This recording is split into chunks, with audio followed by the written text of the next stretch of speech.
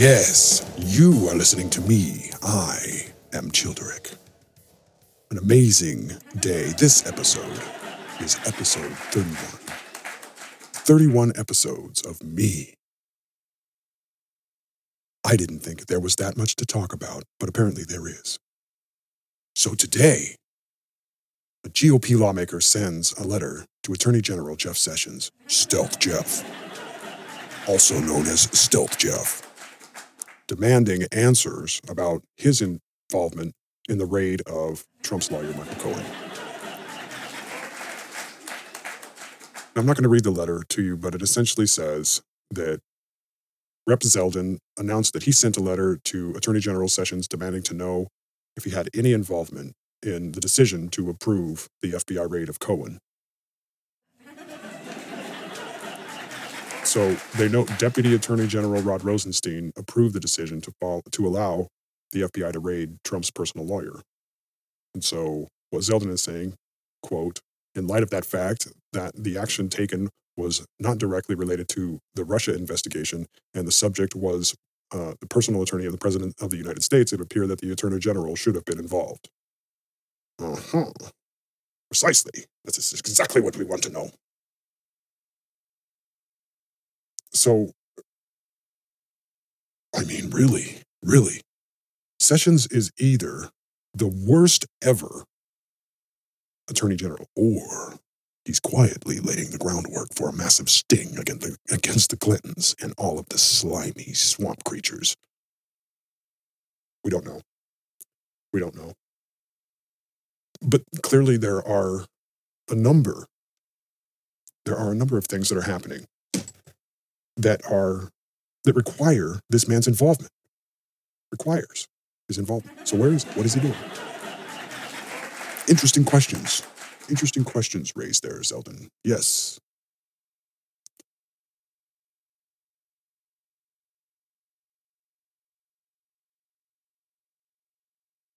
Sarah Carter says McCabe may have issued stand-down order on FBI Hillary Clinton email investigation. What? Shocked. What's this? So there's just going to be a number of things coming out like this. They're going to trickle out. And I told you before in previous episodes that I wasn't going to go too far down the rabbit hole on each one of these because there's just way too much information. And they're the people who are closest to it who are delivering me the information or publishing the information for me to get my greedy little informative hands on. They are closer to the information and would be able to serve you better in that. However, my opinion on these things, that is why we are here. We're here to formulate an opinion, solely based on the title of these news stories. James Comey hires former U.S. Attorney Patrick Fitzgerald as his personal lawyer. Gearing up for some type of legal fight, are you? Yes. Oh, geez. So the last episode, or the last couple of episodes, actually every episode I probably say it, I've been griping about why Hillary won't go away. So another person that refuses to go away is this old curmudgeon-y, wrinkly bag of bones, Bernie Sanders. Bernie Sanders is a very classical socialist, okay? He thinks that he's not. So there's a thing about all of these liberals that are at the top of this heap. The thing about them is that if you add up all of the people that they're related to that are alive today, it's only like about 15. So in their immediate family, in their sphere, their local sphere, it's only about 15 people. Well, for Bernie Sanders. So Bernie goes. This is before he was making his attempt, before he got rigged out of the DNC nomination. He went to Poland, okay? Now, Poland is very dear, a very dear place. However, as often is the case in many European countries, they have this tendency to gravitate towards a socialist ideology. And at the local level is where they see it the most. Hopefully it doesn't reach into the upper echelons of government. And I'm not singling out Poland. I'm just mentioning that Sanders had made a trip and spoke to the mayor of a small village there where his family had come from. So apparently they had fled during the war, World War II. And that's how Bernie entered the United States, or that's how he came to be an American. His father left Poland or whatever. Whatever, details don't matter, whatever. So anyways, he goes and takes a trip there, and he talks with this guy, and this is how he formulated all of this stuff. Now, there are videos of him being, old and curmudgeon-y, years ago, decades ago, okay? So he's been grouchy. He's like the Oscar the Grouch of the political world, okay? All he does is just get grouchy about something, and then people think, well, geez, it's obvious. Without thinking about it, the impression, especially for young people, is that this guy must know what he's talking about. I mean, he's older. Apparently he's wiser, and he seems pretty upset. He's old and set in his ways, and so it's pretty obvious that if he's at that level and he's speaking to us in this way, we must be doing something wrong. Now he must be right. So he stumbled onto a thing where if you act grouchy about something, automatically you're right. And millennials just bought it hook, line, and sinker. They were just like, oh well, he sounds convinced. Yeah, he sounds convinced. So, but what they didn't realize is that all of his ideas were all socialist ideas. He's a socialist. That's what he is. And when young people figured out, wait, what do you mean socialist? Like these are Nazi ideas. These are not new ideas. These are tried and failed ideas. Okay. But the old guy comes out and starts griping at you, and you hate being griped at, so you just agree. And since you see a couple of people cheering, like, hey, they thought they heard something nice, they cheer, well, you cheer too. So it creates this, everybody's excited about this socialism. And these are all of the people that have not learned or researched or witnessed the history before. And that those types of ideologies were espoused by people before that caused huge problems. They caused huge problems. Now, Bernie Sanders likes to talk about how he is socialism light. But that isn't true. He's a classical socialist, okay? So today, right now, I am looking at a photo of Venezuelans picking through trash. What are they looking for? They're looking for food. This is what socialism does. It sounds good, and that's how the guy got elected. It sounds good, but the reality of it is you end up searching for your next meal in the garbage, okay? Those people are starving to death. Those ideas don't work. They don't work. They require someone, a person or an entity, to create a power base, a centralized place where they can have all of the power. And in doing so, it ruins everything else around it. They may be in control, but everything else falls apart. And it favors that. It favors that damage to the population in the sense that they allow it so that it can be ruined, so that they can rebuild it how they want it, which is complete and total control. But the problem of the whole thing is that it creates this a humanitarian crisis. Okay, these people are dying.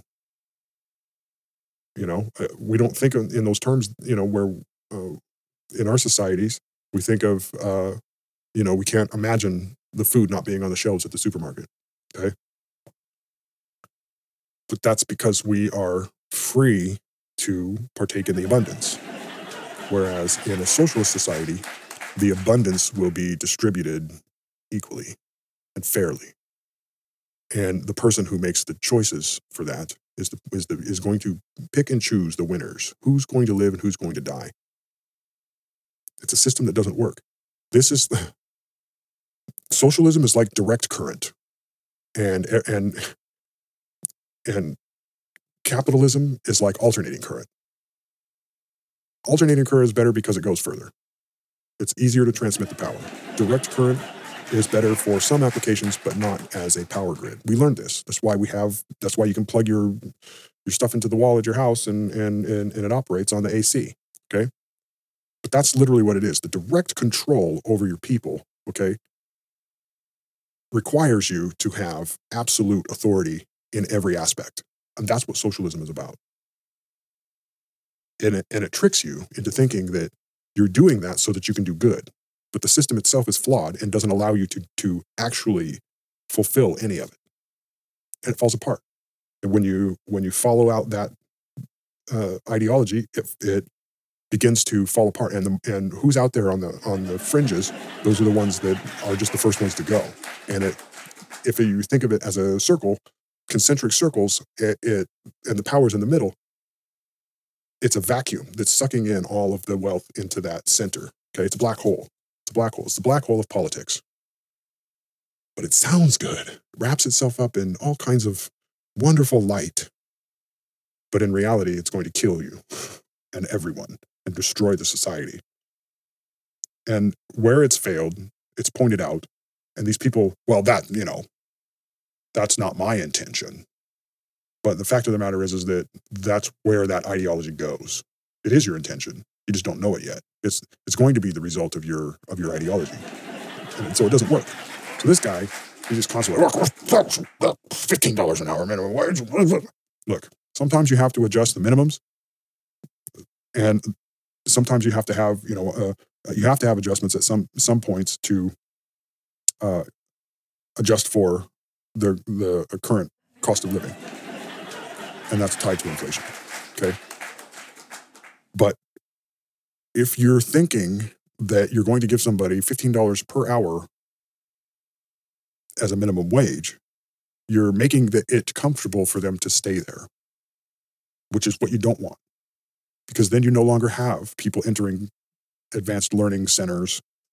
I like to call them that because they're not really they're not really teaching anything valuable, anymore, unless it's tied to a specific vocation or a specific profession. Because they've got some just goofy stuff going on in universities. But the point is that you don't want people to become complicit and say, well, I can live off of a minimum wage job. You don't want people living off a minimum wage job. That's what you don't want in a society. And the reason is because then that makes it so that if everybody can just get by with a minimum wage job, then the only thing you'll ever have is a minimum wage job. There are other people who, are a little bit more ambitious and they want to go to school and educate themselves and get a job doing something where they're going to make a lot more money than minimum wage. Okay. But you're making two classes of people who are stuck at minimum wage and people who will advance as time goes on. You need people to move away from minimum wage. You don't need people you don't need all the jobs to be minimum wage jobs. That would be silly. But this is their mindset though. Everyone has the same. Everyone has the same. It doesn't work. It doesn't work at all. It just creates a separation between the poorest and the wealthiest.